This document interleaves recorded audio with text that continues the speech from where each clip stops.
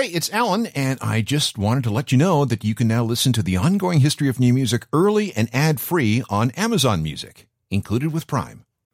I vividly remember sitting down to write the first ever episode of the ongoing history of new music. I was in my living room. I had a pen in my hand and a blank yellow notepad. I was terrified. To be brutally honest, I did not want this gig. But the powers that be decreed that this was my new job. And if I didn't want to do it, okay, that's cool. I was told I'd receive a manila envelope containing a modest severance package. Well, that wouldn't work.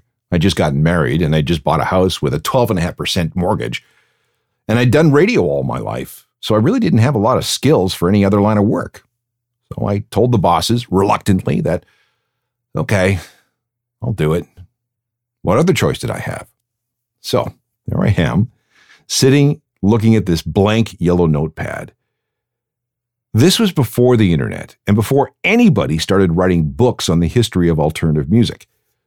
So where to start? How to organize everything? And how could I come up with something every single week? But what's that quote from the ancient Chinese philosopher Lao Tzu? A journey of 1,000 miles begins with a single step. So I took a step. I started scribbling notes. A few days later, I had a script for the first episode of the ongoing history of new music. And I decided that the best way to begin, for me more than anything else, was to make a pilot, a show that laid out what the program would be. It was a total guess. I had no idea where this thing was going to go. None. I figured I'd do the show for a couple of years and then move on to something else. People would get tired of it, it would outlive its usefulness, or I'd just end up getting fired. For real this time. But here we are, 30 years later, and I'm still doing ongoing history shows. And as I sit here, it's February 2023, and we're about 30-ish episodes away from ongoing history show number 1000, which will happen sometime in November. Things have changed a lot since I wrote and recorded that first episode. Things that we'll get into when we get to show number 1000. But for now, to mark 30 years since that first episode aired, we've pulled the recording from the archives and are making it available for the first time as a podcast. God, the concept of podcast was still years away when we started this. So just for fun, let's take a listen to the very first program, Ongoing History Show number 001, broadcast on February 28th, 1993. I hope this isn't too cringy. Something big happened on November 6th, 1975. Although at the time, no one really had any idea of what was going on. It took place in London at an art school called St. Martin's. Thursday night, small upstairs room, about a dozen people there. No one was expecting an opening act. They were all there to see the headliners, a group called Bazooka Joe that featured a singer by the name of Adam Ant. When that first band came on, they lasted about 2 songs. That was how long it took before the school's social programmer decided that everyone had heard enough and pulled the plug. Shut them down. The name of that band was the Sex Pistols.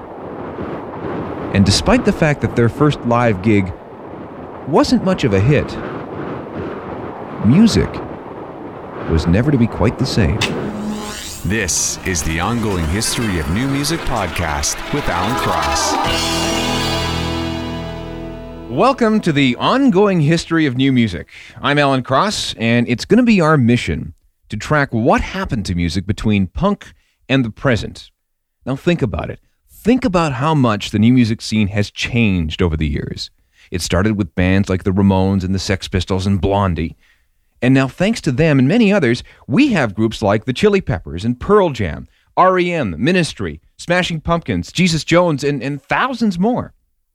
But how did we get here? What happened between the Jam and Jane's Addiction? What do the Dead Boys have to do with Depeche Mode? And while we're at it, what was so important about the Sex Pistols anyway? All these questions have answers. Here's one. A computer operator was waiting for a train on the morning of December 2nd, 1976, and he was thinking about the Sex Pistols. They had been in a popular TV show the night before and had said a couple of bad words. Now, this had caused quite a scandal. All of Britain was talking about it. Terrible, terrible, these young men on TV. But this guy thought it was great. These guys had shaken up the system. And on that ride to work, he decided that he didn't want to be a data entry clerk. He wanted to be involved in whatever it was that the Sex Pistols embodied. The attitude, the anger, the energy. Shortly thereafter, an inspired Declan McManus quit his computer job, picked up a guitar, and changed his name to Elvis Costello. She's watching the detectives. When they shoot, they beat it up until the teardrops start. Here's another example of how punk helped shape the music that we have today. Bernie saw the Sex Pistols play in Manchester in the spring of 1976. He says, "Oh, they were terrible. I thought they were great. I wanted to get up there and be terrible too." He and his friend Peter, who was also at the show, decided to give it a shot. Well, if they could do it, well, maybe we could. Their first group was called Warsaw. Warsaw became Joy Division. Joy Division became Your Division.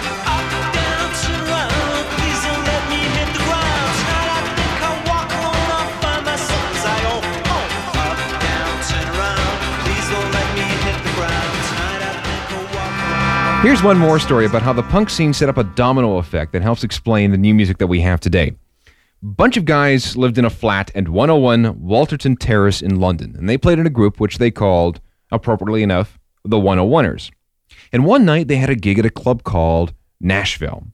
The Sex Pistols were the opening act that night, and Joe, the guitar player, was just blown away. Not by their musicianship, because, well, frankly, they were awful.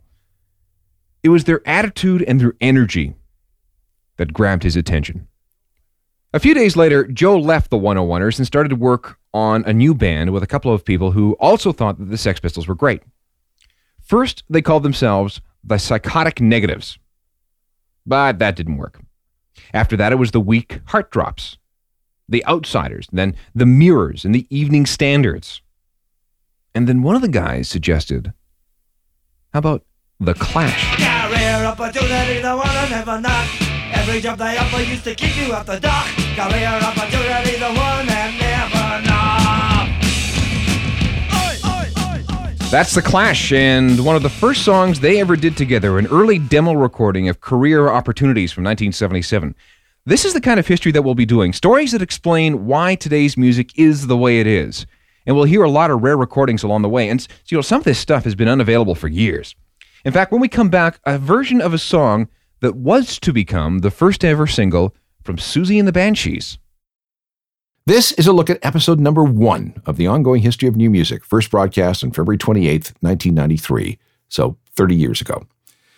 This is going by pretty quick, but I'll say it again. There wasn't much to go on when I wrote this first program. I had some magazines and a couple of filing cabinets filled with record company press releases. I still have those filing cabinets, by the way. I haven't opened any of them for years, but I just can't bear to throw them out. They were my lifeline. My wife thinks they're a fire hazard, and they probably are, but to me, those cabinets saved my life and turned everything around into, well, whatever it is I'm doing today. Let's continue with some cringe.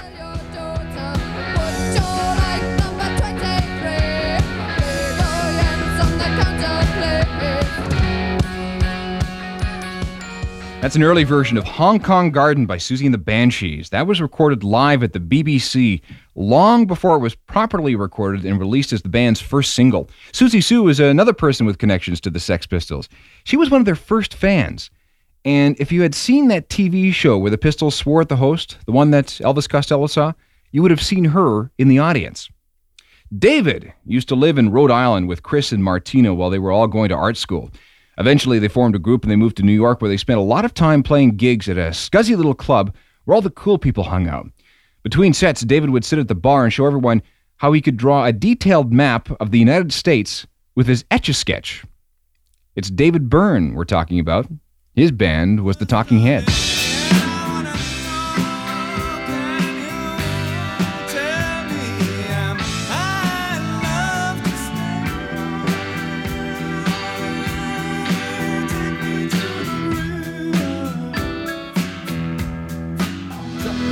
Another thing you'll hear from the ongoing history of new music are special programs featuring bands like, the Talking Heads, the Smiths, the Cure, the Sex Pistols, the Ramones, and many others. For example, here's a taste of our Depeche Mode program.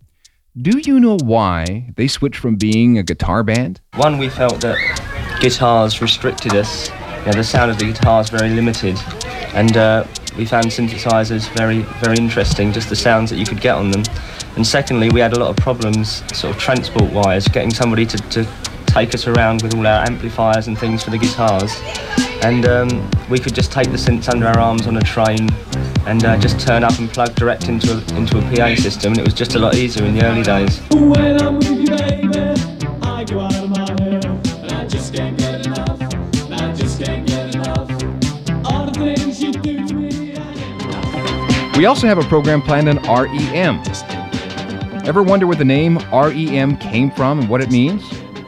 Came out of the dictionary. About 3 o'clock in the morning, we had our first show the next night, and we still didn't have a name, and we couldn't think of one, so we picked that one up because we figured nobody else in the world would ever use it. Well, in the dictionary, it means rapid eye movement, but we just grabbed it because it was short.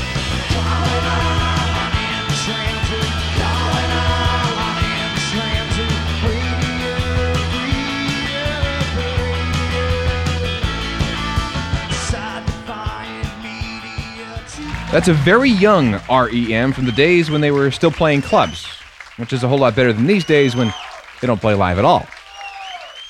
Back in a moment with more of our preview as to what to expect with the ongoing history of new music. Listening to the first ever ongoing history program is a bit triggering because I had no idea what I was doing or where things were going. Consider this to be some audio archaeology and some radio history, and it's not always pretty. So let's go back again to Sunday, February 28th, 1993. As you can probably tell, we have access to a huge variety of recordings and interviews, and amongst all the material that we have is some pretty strange stuff, and you can bet that we're going to share it with you. Now, check this out. This is Aztec Camera doing a cover version. They're doing their impression of Van Halen. You might as well jump. Well, you might as well jump. We're also going to spend some time tracing family trees. Look at Bauhaus, for example. Bauhaus splintered into Tones on Tail and Love and Rockets, and indirectly gave us Peter Murphy, David J., and Daniel Ash. Talking Heads, David Byrne has a solo career. Jerry Harrison does stuff on his own. And Chris and Tina are the Tom Tom Club. And before there was a Paul Weller, the solo artist, there was a band called the Paul Weller Movement. That evolved out of the Style Council, which all began with this band, The Jam.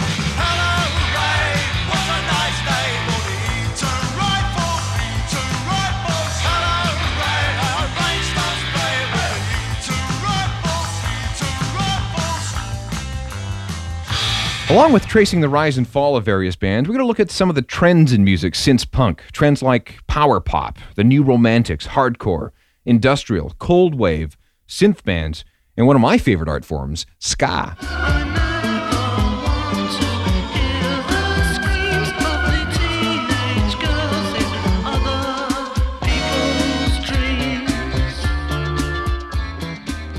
Whatever happened to ska anyway? Well, we'll answer that in an upcoming program. Well, there you go. A quick idea of what you can expect from the ongoing history of new music. A lot of cool stories, plenty of interviews, rare recordings, and some wonderful music. I think you'll find it fascinating and a lot of fun. There you go. A look back at the first ever ongoing history of new music program, first broadcast Sunday, February 28th, 1993. You might well wonder what came after, and I'll tell you. It was a year-by-year history of alt-rock starting in the early 1970s. And once I got up to the current date, I think this took until late 1993, I moved into changing up topics every week. People always ask if we're going to post all the shows as podcasts, and the answer is no. Why? Well, first of all, because a lot of those episodes are terribly out of date, and frankly, the writing and production got so much better over the years. Resurrecting these old, outdated programs would not do the brand any favors, if you know what I mean. But we will continue to sort through the archive and pluck out programs that still work today. Oh, thanks to Craig Venn. He was the technical producer for this first show and the next 109 episodes. And from episode 111 and on, it's been Rob Johnston. He has turned several hundred radio shows into podcasts. You can download them all, which I heartily recommend. And finally, comments are welcome at alan@alancross.ca. Thanks for listening to number 1. Next up, number 900 and something. You've been listening to the Ongoing History of New Music podcast with Alan Cross. Subscribe to the podcast through iTunes, Google Play, Stitcher, Spotify, and everywhere you find your favorite podcasts.